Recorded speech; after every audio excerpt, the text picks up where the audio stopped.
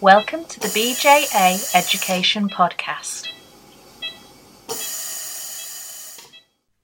So hello and welcome to the March 2017 edition of the BJA Education Podcast. I'm Benj Marriage. And I'm Cliff Shelton. This month, Cliff went to speak to Jeremy Campbell to discuss his article entitled The Future of General Anaesthesia in Obstetrics, which is published in this month's March 2017 edition of BJA Education. So today I'm here with Dr. Jeremy Campbell, who is a consultant anaesthetist at Queen Charlotte's Hospital, which is part of Imperial Trust in London. So Jeremy, welcome to the podcast. Thank you for having me. Okay, so your article starts by pointing out that the rapid sequence induction hasn't changed much since it was first described, but in view of more recent findings from NAP5 and the EMBRACE report, some controversies in this topic have emerged that we'll discuss today. So to start with, could you please outline the main points from those two reports and how they relate to your article, please? So the NAP5 report, which is the fifth national audit project, investigated accidental awareness under general anaesthesia. And this confirmed what we always believed to be the case, that general anaesthesia in obstetrics is a high-risk area for awareness. Just to put that into context, in the report, obstetric cases represented only 0.8% of the total number of general anaesthetics performed, but they accounted for 10% of the cases of awareness. The overall risk of awareness in the report was 1 in 19,000, but for general anaesthesia in obstetrics, that was 1 in 1,200, and for a general anaesthetic specifically for a caesarean section, it was as high as 1 in 670. So clearly some things going on here, which I know we're going to discuss shortly. And the other report was the EMBRACE report, which is the report of the confidential inquiry into maternal deaths, which was published around the same time. And one of the findings in this report, in the anaesthetic chapter, was that in some of the maternal deaths, the dose of thiopentone that had been used for induction of anaesthesia in severely ill women seemed rather excessive and might have contributed to hemodynamic instability. Now, obviously, that could represent poor recognition of the sick obstetric patient, but it might also be that anaesthetists, particularly junior anaesthetists, are becoming unfamiliar with the use of thiopentone. And it's opened up the debate as to whether thiopentone should still be used as the induction agent of choice in obstetrics. So clearly there's some specific concerns there, both about the risk that we're taking on in terms of awareness and maybe using an induction agent that we're not as familiar with as we used to be. And your article goes on to mention what you describe as a perfect storm for accidental awareness under general anaesthesia. Can you talk about what you mean by this, please? Well, the NAP5 report highlighted several risk factors for awareness, and it just so happens that many of these risk factors are present in the obstetric patient, creating the perfect storm for awareness in the obstetric patient. So, for example, awareness is more likely to occur in patients who are obese, in patients presenting to a non-consultant anaesthetist as an emergency during out-of-hours periods. It's more likely to occur if the patient is having a rapid sequence induction, in which the anaesthetist uses thiopentone as the induction agent, with which he or she may be less familiar with than propofol, in which opioids are omitted at induction, and in patients who may then be difficult to intubate. Now, all of these factors can potentially be present in the obstetric patient, and I think this is part of the reason why we see a higher incidence of awareness in general anaesthesia in obstetrics compared with other areas. I would refer our listeners to take a look at Table 1 in your paper where this perfect storm is classified and illustrated. Now, just to pick up on the thiopentone versus propofol point, there seems to be quite a debate in various institutions, certainly in which I've worked, about whether thiopentone still has a place in obstetrics. What's your view on this? Well, thiopentone is still the most popular induction agent for general anaesthesia in obstetrics in the United Kingdom, but its use is increasingly rare, I think, outside obstetrics. And I think as a consequence, some anaesthetists, particularly junior anaesthetists, are becoming increasingly unfamiliar with it. And this was highlighted in the NAP5 report, which showed that in half of the cases of awareness in obstetric GAs, the dose of thiopentone which had been given was considered to be rather low, less than 4 milligrams per kilogram. And the authors highlighted that, in fact, a dose of 5 milligrams per kilogram should be given. Now, conversely, we've also seen, as I've already mentioned, in the maternal mortality report, that in some of the maternal deaths, the dose of thiopentone was thought to be excessive. So it does raise the question as to whether we're becoming a little bit less familiar with the use of thiopentone. There are some other issues with thiopentone. It takes some time to draw up with water. It looks like antibiotic, so there's a risk of a syringe swap in a caesarean section with obvious consequences. And thiopentone is a little bit more expensive than propofol as well. And all of this has opened up the debate about whether we should be replacing thiopentone with propofol as the induction agent of choice in obstetrics. So the focus of the NAP5 report was accidental awareness under general anaesthesia, and your paper suggests that consent for general anaesthetic in the obstetric context should reflect this increased risk in that setting. Can you put this into context, please? That's right. Because obstetrics is a high-risk area for awareness, the NAP5 authors, one of their recommendations was that we should be including a discussion of awareness with the mother as part of the consenting process for general anaesthesia for caesarean section. But clearly in a category 1 caesarean section where there are very significant time pressures, that's quite difficult to achieve. But it has been suggested that there should maybe just be a brief comment to the woman about cricoid pressure and a brief description that she may be aware of sensations during induction of anaesthesia, but to reassure her that it will be brief and that the anaesthetist will be there throughout. So you mentioned there about awareness of cricoid and maybe sensations kind of early on in the process. And this relates to what you describe as the gap in your article. Could you talk about what you mean by that? Most of the cases of awareness that occur are thought to be of short duration, just a few seconds, and most were thought to occur at or shortly after induction of anaesthesia. And that coincides with a period of time when the bolus of intravenous induction agent is wearing off and the partial pressure volatile agent is increasing. And this creates a potential gap in anaesthesia when the patient may be light and when awareness may occur. And we can call this the IV inhalation interval. I think in my article there's a graph which shows this potential gap in anaesthesia. And the NAP5 authors said that as anaesthetists we should be minding the gap to try and reduce the chances of awareness. Now this gap is particularly important in obstetrics for several reasons. First of all, we are still predominantly using thiopentone for induction, and as we've already discussed, thiopentone is often given in a dose that's a little bit too low. Secondly, we traditionally avoid opioids at induction because of concerns about effects on the neonate, and that can also increase the gap.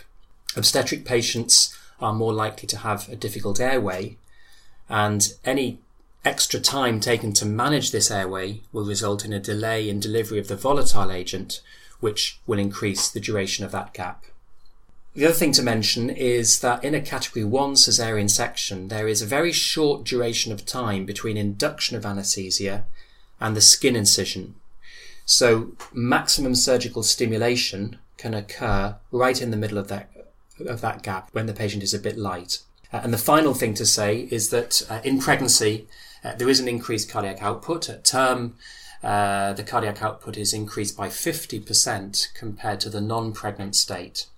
And any increase in cardiac output will tend to decrease the duration of action of the bolus of induction agent. And will also prolong the time taken to increase the partial pressure of volatile agent. So that brings us on to volatile anaesthesia in the obstetric setting. Clearly that's the other half of the gap that we haven't talked about. What would be your recommendations for practice here? Well, in the past, anaesthetists were taught to administer light anaesthesia in obstetrics because of concerns about effects on the baby. And anaesthetists were taught to use a MAC of volatile agent of about 0.5 so as to minimise neonatal sedation and also to minimise blood loss from reduced uterine tone. But of course, doing that is going to increase that IV inhalational gap and increase the chance of awareness. And I'm not aware of any evidence that actually using a higher MAC is indeed associated with increased neonatal sedation. Nowadays, we do stress the importance of achieving an adequate end-tidal volatile level as soon as possible, and that can be done by using a high initial concentration of volatile agent combined with high fresh gas flows. And if, when we're using those high concentrations of volatile agents, we do get some extra bleeding from a decrease in uterine tone, then we should simply manage that with uterotonics in the usual way.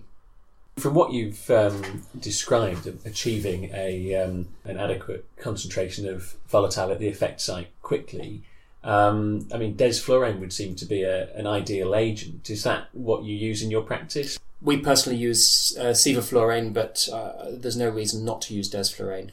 And what about the role of nitrous oxide? So nitrous oxide is quite a useful gas to be added to the gas mixture. In fact, in obstetrics, it's one of the few areas where I still do use nitrous. The advantage of nitrous is it means that the anaesthetist can reduce the concentration of volatile agent whilst maintaining an adequate MAC.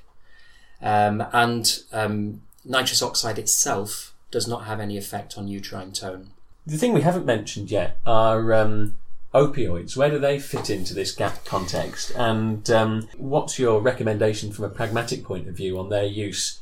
Well, traditionally, opioids have been avoided at induction in obstetrics because of concerns that opioids cross the placenta and can cause neonatal respiratory depression.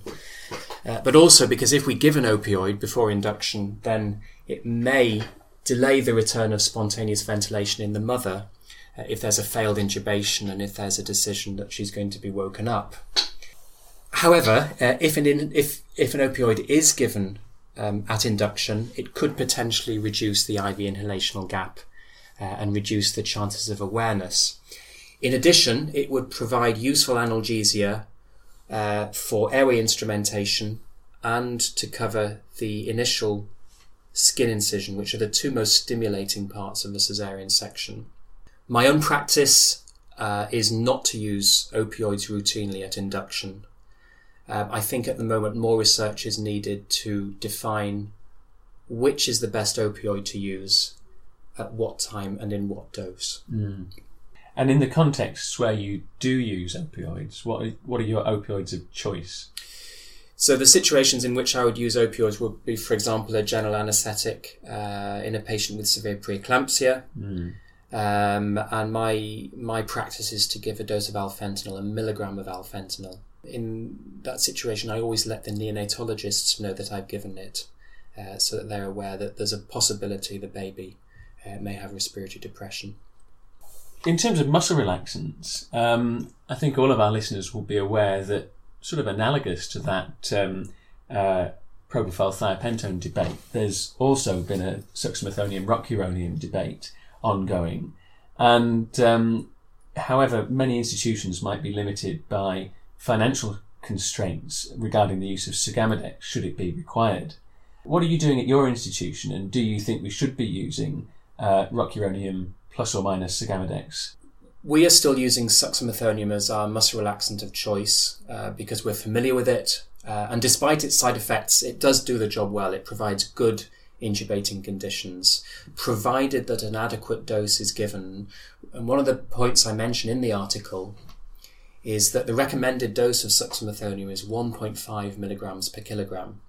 So a 100 milligram ampoule of suxamethonium will provide an adequate dose for a woman weighing up to about 70 kilograms. But we have to remember we're seeing more and more obese parturients, and I think it's sensible always to have a second ampoule of succinylcholine available so that the dose can be increased if necessary. Because the risk is that if you give an inadequate dose of sux, you'll produce suboptimal intubating conditions and your intubation will be more difficult. Regarding rocuronium, we have used rocuronium in the past. It should be given at a rapid sequence induction dose of 1.2 milligrams per kilogram. And this has been shown to provide comparable intubating conditions to succinylcholine. And rocuronium also has the advantage over succinylcholine in that if intubation proves to be difficult, it won't start wearing off by the time you're having subsequent attempts at intubation, which will then make your intubation more difficult. I think the argument for using rocuronium has been greatly strengthened by the availability of Sugamadex. But if it is to reverse a 1.2 milligram per kilogram dose of rocuronium, it has to be given at a dose of 16 milligrams per kilogram, which is quite a high dose. But it has been shown that in that dose, it will produce a return of neuromuscular function faster than the spontaneous offset of succinylcholine. Now, I do stress 16 milligrams per kilogram is a large dose for an average 60, 70 kilogram mother. That's going to be about 1,000 milligrams. Our vials of Sugamadex come in 2 ml vials containing 200 milligrams each. So you would have to draw up 5 vials of Sugamadex to provide an adequate dose. And that's obviously going to take a little bit of time. And the time taken to do that should be taken into account as part of a plan for a failed intubation. One could draw it up in advance just in case it's needed, but remember it is a very expensive drug. So I guess at this point the pragmatic solution is regarding the team brief prior to commencing induction of anaesthesia and make sure that it's somebody's job to draw the Sugamadex up should it be needed. Absolutely. So your article moves on from this debate to failed intubation or the difficult airway in obstetrics. This is classically taught as a source of concern in obstetric general anaesthesia. But what are the actual numbers and what are some of the things we should be doing to optimise our first attempt at laryngoscopy? The incidence of failed intubation in obstetrics is 1 in 300 to 1 in 400, so roughly 10 times higher than in the non-pregnant population. And fairly recently, the Obstetric Anaesthetists Association and the Difficult Airway Society published quite comprehensive guidelines on the management of difficult and failed tracheal intubation in obstetrics, which I would strongly recommend people who work in obstetrics read. I don't want to go over the full details of this guideline because it's quite a large guideline, but there are a few things I just want to pick up from it that I think are important to mention. The first thing is about positioning. In order to optimise our first attempt at intubation, it's really important that the patient is in the optimum position, and the best position for the patient to be in is in the head elevated or ramped position, in which the external auditory meatus is in the same horizontal line as the suprasternal notch. This position is good because it makes all aspects of airway management easier. For example, it's easier to apply cricoid pressure, it's easier to insert the laryngoscope, it's easier to mask ventilate the patient, it's easier to get front of neck access. This is particularly important for the obese patient in whom intubation may be more difficult.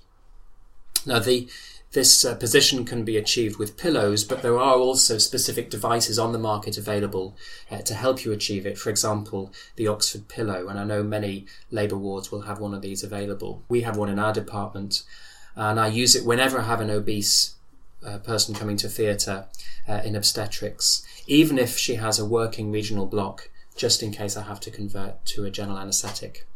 There are a couple of other things I want to highlight from the guidelines.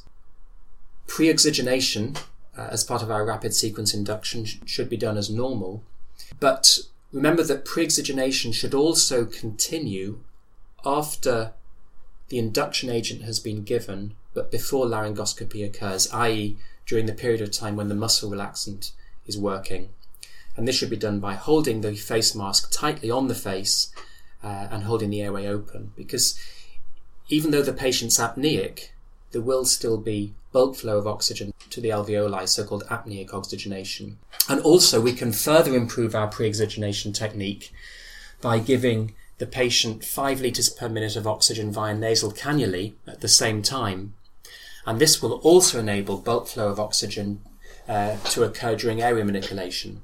And all of these techniques, hopefully, will increase the time to hypoxemia if the airway is difficult to manage.